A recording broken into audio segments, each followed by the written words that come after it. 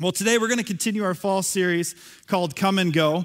And this series really is meant to get us back to the basics and the purpose of why we're here on this earth. And I think that there's a lot of distractions going on around us right now. Anybody see any distractions on the TV or the debate or, I don't know about you, but I tuned in for a little bit for the presidential debate, and I'm convinced I got the show Grumpier Old Men instead. Anybody agree with that? It's just like, I know, that's funny. I don't care who you are. But there's a lot of distraction out there for us to dive into and to get in the weeds on. It's not that it's not important. It's not that we shouldn't know what's going on. But I want to make sure that we as a church keep our eyes fixed on God's kingdom and not all the kingdoms of this world. I want to make sure that we don't get caught up in all the circulation of stuff happening around us, because that's what was going on in Jesus' day. The disciples were completely entrenched in the politics of the day. They were entrenched in what the Romans were doing and what the Pharisees were doing and what Israel was supposed to have happen to them. And Jesus came, and every time they asked him, he said, hey, I came for a different kingdom, a different purpose, and all that's going to work itself out, and that's important, but I want you to fix your eyes on my kingdom and be about the eternal kingdom, not this momentary kingdom. And so that's really the point of this series, get our eyes on the things of God, on the kingdom of God. And like I said, I think that all this stuff that's going on around us, it exposes some things, it exposes what we're made of, and it reveals this: where do I stand as a disciple of Jesus? That's really the question that we're going to bring up every single week, that we want you guys to be able to look at, of where do I stand as a disciple of Jesus? So far, we've talked about the week number 1, the 2 calls of a disciple, and it's really simple.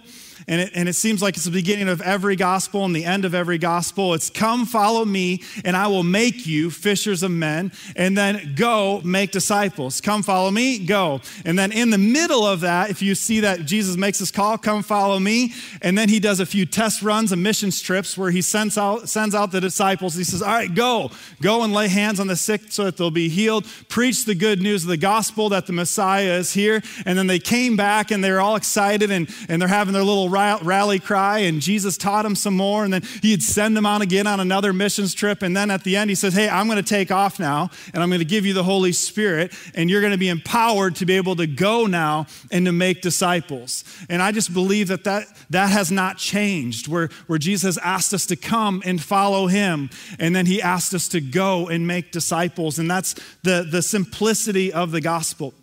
So today, as disciples, we're going to talk about being committed to live a life of integrity, to be able to live this life of integrity. And first off, I'd like to start off by defining the word integrity. And the first definition, I think, is what we think of when we hear integrity. And it's the quality of being honest and having strong moral principles or moral uprightness. And then this last definition is the one that got me. This is the one I spent more time just chewing on, and it was the one that kind of jumped off at me of the significance of what I want to talk more about. The state of being whole and undivided.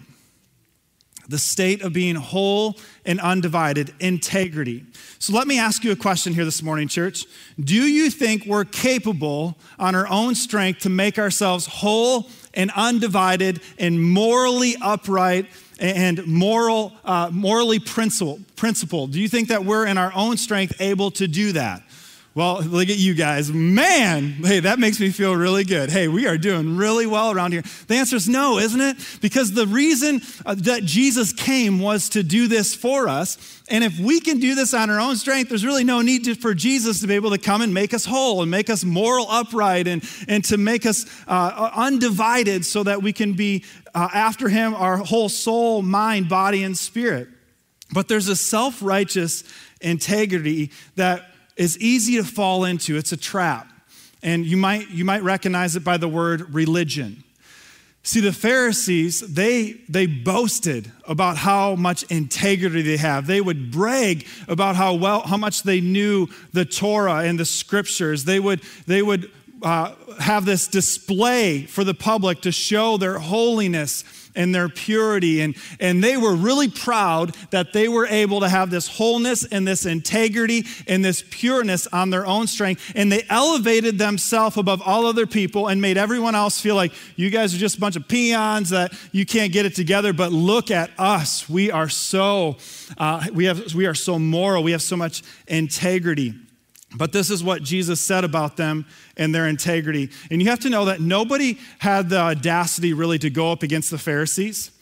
And you might have felt that before when you've been around somebody that is just, you see them as really religious and they're always seems to be doing the right thing.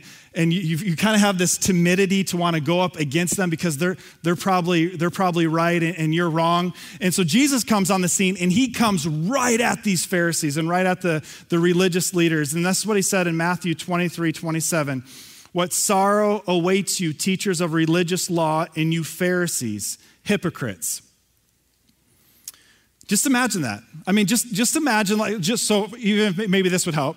Of you coming up to and saying that to me after service. What sorrow awaits you, Pastor Kevin, you hypocrite. Right? I mean, that would be pretty bold on your point, right? And I hope that I'd be a humble guy at that point because I don't know if my response would be all that good. So that's where we're at here. Jesus comes up to these religious leaders and like calls them out. You hypocrites. And then he said this, for you are like whitewashed tombs, beautiful on the outside, but filled on the inside with dead people's bones and all sorts of impurity. He told them they stunk. Dead people's bones, you hang out in the graves, yeah, that's a stinky smell. So he's saying, you look good on the outside. You guys do all your public prayers and you do all these religious rituals and everyone thinks that you're really holy and pure, but I know what's really going on inside and in your heart, and it's filled with impurity. Outward, you look like righteous people, but inward, your hearts are filled with hypocrisy and lawlessness. I say all this because I think all of us are tempted to do this. I think all of us are tempted to put on a better appearance than what's really there. I don't think any of us want to be seen as impure and lawless and having hypocrisy. I don't think that's what any of us aim for. And so if we're not letting Jesus come in and do that, the temptation is to be able to put on this good game. And it's sad because I think that Christianity has a reputation of this. I know I've talked to so many people, I'm sure you guys have too, where there's like, Christians are hypocrites. They I knew this guy, he said he was a Christian and he acted like he all righteous and all good and everything else. But guess what I found out about him? You guys ever run across that story before? That person that was resistant towards the gospel and Jesus? And it's because of this. Sadly, Christianity has this reputation of acting righteous and religious, but having hidden impurity, hypocrisy, and lawlessness. And here's the truth of it. And what the Bible says is that there is a truth behind us having this. In Romans 3:23, let's actually read this one together. For everyone has sinned. We all fall short of God's glorious standard. In other words, all of us have this lawlessness, this impurity, this the tomb, so the dead man's bones of what Jesus said. All of us, what Jesus said to the Pharisees. All of us have this, the brokenness. None of us are whole. All of us have hypocrisy, a little white lie here, a little lust there, a little hidden sin over in that corner of our heart, a little skimming off of the money from our workplace, a little twisting of the truth a little bit so we can put ourselves in a better light. I know I have that. I know that I've fallen into that. All have sinned, the Bible says. And the Apostle Paul said these little sins, they're actually a really big deal because they spread. And that's we have a tendency to want to minimize sin, don't we? Well, it's not that big a deal. It's just a little lie. I was just trying to help them, so I just twisted it a little bit. But the Apostle Paul gives us warning that sin actually is a really big deal because it spreads. In 1 Corinthians 5:6, he says, don't you realize that this sin is like a little yeast that spreads through the whole batch of dough? In the darkness of hiding, church, sin grows. Darkness eats integrity for lunch. Integrity has no chance in the darkness. We have no chance of being whole and having holiness when there's darkness. And without Jesus, none of us have any integrity. None of us can be whole on our own strength. We all become like the Pharisees on our own attempts. And this is why what Jesus did is so amazing, church. Listen to this in Romans 3:24. So again, Romans 3:23, it says that all have sinned. And a lot of times we stop at that verse and it's pretty depressing. I'm going to live the rest of my life and, okay, I got to deal with it. I'm sinful. And we kind of end in this hopeless situation. But we have to read the next verse. The next verse is our way out. The next verse is the beauty of the scriptures. And Romans 3:24 says, yet God, say yet God. Yet God in his grace freely makes us right in his sight. He did this through Jesus Christ when he freed us from the penalty of our sins. For God presented Jesus as the sacrifice for sin. People are made right. They're made whole, having integrity and holiness with God when they believe that Jesus sacrificed his life and shed his blood. He is the only way to wholeness and integrity. It's Jesus. He's the only one. Jesus is the only one who can transform us from the inside out. See, religion tries to transform us from the outside in. But Jesus said, no, I'm going to do it the other way. I'm going to transform your heart. I'm going to come into your heart. I'm going to remove the impurities and the lawlessness. I'm going to remove it as far as the east is from the west by my blood. And you're going to be transformed into a new creation. And therefore, externally, you're going to be bright, shining lights. You won't have to fake it. You won't have to pretend because it's just going to flow out of you when you give me access to your heart. When you give me access to every room in your heart, every place in your mind, body, soul, and spirit. When Jesus gets it all, and when you give him permission to go into every area of your life, he comes in with his cleansing power, removes your sin as far as the east from the west, makes you a new creation, and you don't have to wear yourself out trying to be religious and holy. It just comes off of you. It's just a byproduct of a transformed heart. Only Jesus can do it. See, we cannot go and be people who spread integrity in the workplace, in schools, and home if we don't first come to Jesus and receive this internal wholeness, this integrity. If I get upset about what's going on in the world around me, but yet I have that very thing in me, that's a bit hypocritical, isn't it? Let me make it even more personal what's going on around us. I, a lot of times, can get upset with the hatred that I see in our world. But when I let God examine my heart, I realize I have pockets of hatred in me. The very thing that I'm condemning the world for and mad that the world is how they're acting lives inside of me. And the only way for me to have integrity is to be able to say, God, you know that those things that I'm really mad at the world for right now? Well, it's in me. And I need you. I can't remove this on my own. I need you to come in and remove every pocket of hatred in me so that I have nothing to do with this world and the sin of this world, and so that I can be a bright, shining light and show them the way to love, to have the love of God pour in my heart, that he removes the hatred, that pocket that is now pure in the sense of no more hatred. God wants to fill that place with love, so now that I have impact on the world around me where I'm countering the hatred with love. But it's not my own made up love. It's a love of God that has poured into me, that has removed that hatred. You guys follow me here this morning? If I want to get upset at the things that I see in the world, that's fine. But it better not be in me. Because I can't now go and make a difference and see transformation happen when the very things that I'm mad at live inside of me. So here's the things that we must do in order to live a life of integrity, have this integrity be who we are and come inside of us. And here it is, the first one, come to Jesus in surrender. And what I mean by that, church, is that there'd be no area off limits. No area.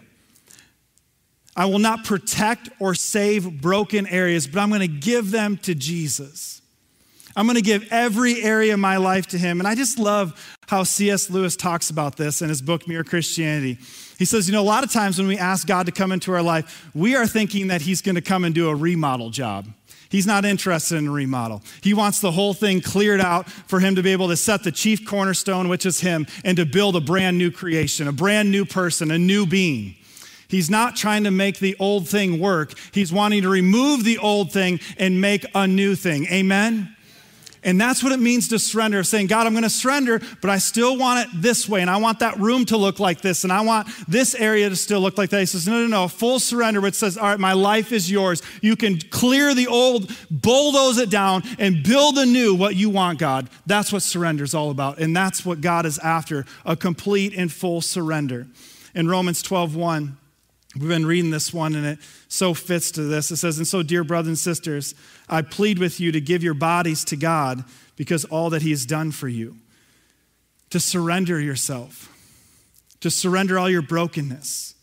Let them be a living and holy sacrifice, the kind that he will find acceptable. This is truly the way to worship him. And this is what I feel is happening even on Sunday morning. I feel that. There's a pureness to our worship. And the pureness is I feel this surrender that's happening with us, church. I sense it from you, that you guys are going to a deeper level of surrender with Jesus. And it's creating a pure worship, a more surrendered worship.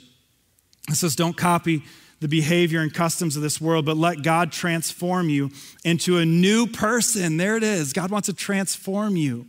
He doesn't want to just make little tweaks and adjustments. He wants to transform you into a new person by changing the way you think. Then you will learn to know God's will for you, which is good and pleasing and perfect. If you come to Jesus and surrender your life to him, I promise you, he will transform you into a new person. He will make you whole and complete, lacking nothing. You'll be known as men and women of integrity. I promise you, because that's what the Bible says. Here's the next part, how we receive this integrity, and that is live your lives in the light. Live your lives in the light. Again, integrity is destroyed in the hiding. In the hiding, sin continues to fester and grow, and it breaks us down into more brokenness. This coming to the light, it starts with God, church. In 1 John 1:9 says, but if we confess our sins to him, he is faithful and just to forgive us of our sins and to cleanse us from all wickedness. The wholeness starts there. Now, I'm going to just confess with you that there's been times, let me back up. The wholeness starts there, but there's another step. Before I get to that another step, I just want to say that there's been times where I'm like, I just wish it was that step alone. Like, God, I'm good. We know about this. You know about it. I know about it. I confessed it. But there's another step that goes and telling others about it. And so many times I have been like, all right, God, like, please, I've been making bargains with him. You ever do that? Like, God, if you will just let me tell you and nobody else, I pretty please, I will serve you forever and I'll scrub every toilet in my house for the rest of my life. You know, like you're digging deep trying to make some bargains. And I've done that too, where the fear of letting it go to another layer of the light, like what James 5:16 says, confess your sins to each other and pray for each other so that you may be healed. When you go to God and confess your sin, he forgives you always. There's always forgiveness. But the healing is designed when you bring it to the light with your brothers and sisters in Christ. Whether it be just a couple of them that are well trusted, or like what you saw last week, church. What you saw last week was so powerful. A whole family getting baptized. Can we just make some noise again for that, what happened last week? It was amazing. And I was talking to Ashley here this morning, and I asked for her permission. I said, this is just, as soon as you started reading and sharing what you've been going through and confessing really to the church, I felt just the presence of God fall on us in a powerful way. You put to light your life. And they were saying that they've been 3 weeks sober now, right? Come on, let's make some noise here this morning. Just talking about how they had such a good week. And I said, this was just a conversation before church. And I said, do you mind if I say that? That's so powerful because it's what the Bible says. That when we confess to God, he forgives us. When we confess to people, we're healed and we're made whole. And I know why it's so hard because I deal with it too. You hear that voice of the enemy, don't you? I wouldn't do that. People are going to think less of you. They're going to judge you and condemn you.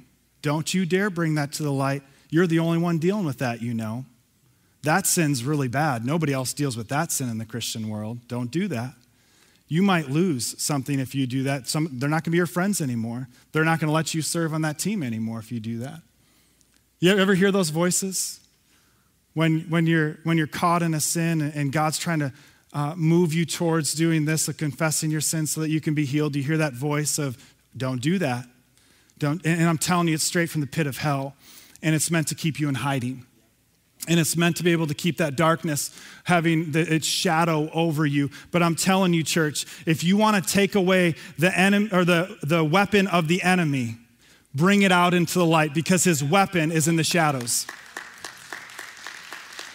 It's in the shadows.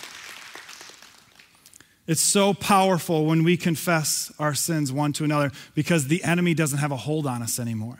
He can't taunt us in the hiding. He can't kick us and tell us that we're nothing and we're less than and we're nobody, because in the hiding, we'll believe it, and that's why we don't bring it to the light. And when I'm talking about confession, I'm not just saying, well, you know, Kristen, nobody's perfect and neither am I. I'm not talking about that. You know, it's a cop-out. It's a way to go around. What I'm talking about is, Kristen, I just got done thinking this. I said this, I did this, I looked at this, and I repent for that. And I want to bring it to the light so that I can have healing. Or Andy, you need to know that I've been struggling with this. And fill in the blank. That's when you break the power of the devil over your life. Amen. That's when his power is broken. It's not, well, you know, I messed up, and everyone messes up, because that's really you're trying to maneuver out of it. But what I'm saying is that a confession means I come straight at it. This is what I've been looking at. This is what I've been doing. This is what I've been thinking. And that's what breaks the power of the devil over your life. And here's the last part. And it goes with the number 2. Make the choice to live in the light daily. The Bible talks about as the end times approach, that the days will get harder and darker. So for Christians, it's going to get more and more tempting for us to give in to that darkness, which means then, I'm going to say a phrase that I hope it doesn't trigger religious stuff. Keep your confessions current. Where you make it a daily choice of I'm going to bring my life to the light. And I'm going to let God heal those areas of my life. In John 3:20, Jesus said this, all who do evil hate the light and refuse to go near it for fear their sins will be exposed. But those who do what is right come to the light so others can see that they're doing what God wants. And then the Apostle Paul said this in Ephesians 5:10, carefully determine what pleases the Lord. Take no part in worthless deeds of evil and darkness. Instead, expose them. Do you see that? Run after the light. Step into the light. It is shameful even to talk about the things that ungodly people do in secret, but their evil intentions will be exposed when the light shines on them, for the light makes everything visible. This is our choice that we have to make, church. Are we going to hide in the shadows, or are we going to step out into the light and let God heal us? It's hard to shine light through our lives if we have darkness and we're tolerating darkness. It's hard to give wholeness and integrity if we first don't have this in of ourselves. God is moving in his church, and we sang it. We sing it on Sunday morning. He's lighting up the darkness, which means he's lighting up our lives. And so we can choose to continue to hide from it, or we can choose to step into it. and say, you're lighting up the darkness, and if there's any darkness in my life, I'm going to step right into it, confess it, believing that my loving God who loves me so much is going to forgive me, believing that those loving Christians around me love me so much that they're going to have compassion on me when I share what's going on in my life. It's going to take some humility. God's not trying to humiliate you, but he's trying to bring wholeness and integrity to his people. God desires a holy and blameless bride. Come on, can I get an amen for that? He wants a holy and blameless bride. And when I say bride, I'm talking about body of believers. I'm talking about the church. He loves us too much to let us be destroyed by sin and to remain in hiding. I want to read this scripture. It's one of my favorite Psalms. It's my go-to. And I discovered this years ago. And I just made this, this is the kind of man I want to be. This is the kind of husband I want to be, father I want to be, pastor. And I don't necessarily say that I'm there yet, but this is my heart's cry. And I just want to read this to you. Psalm 101. I will sing of your love and justice, Lord. I will praise you with songs. I will be careful to live a blameless life. I will lead a life of integrity in my own home, for my kids, for my wife. I will lead a life of integrity. I will refuse to look at anything vile and vulgar. God, we just repent right now. I repent for the vile and vulgar things that I have looked at, that have stirred up things in me, in my flesh. God, we repent. Come on, church, you can just do that right now with the Lord. I repent for the things that I've looked at that have been vile and vulgar, that have not been integrity. I hate all who deal crookedly.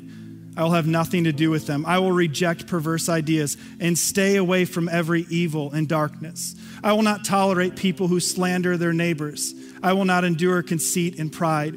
I will search for faithful people to be my companions. Only those who are above reproach will be allowed to serve with me. I will not allow deceivers to serve in my house, and liars will not stay in my presence. And then this is it. This is the go. So I'm going to come to my God, to my Jesus, to receive integrity and wholeness.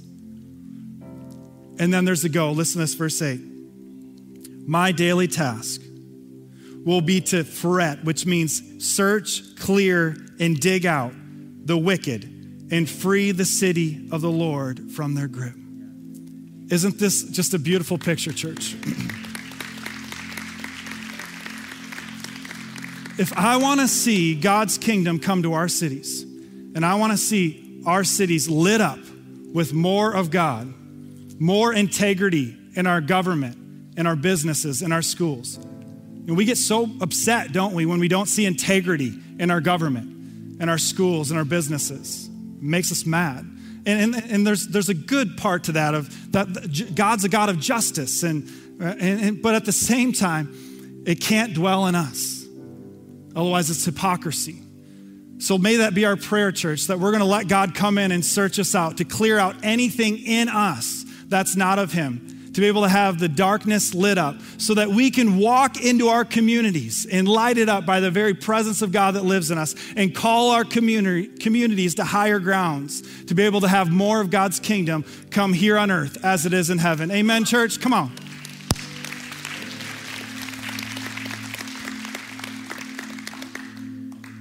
Will you come and let Jesus make you a person of integrity? And will you go and clear out the wicked and free the city? Let's pray here this morning. Father, we just thank you so much. We thank you for the blood.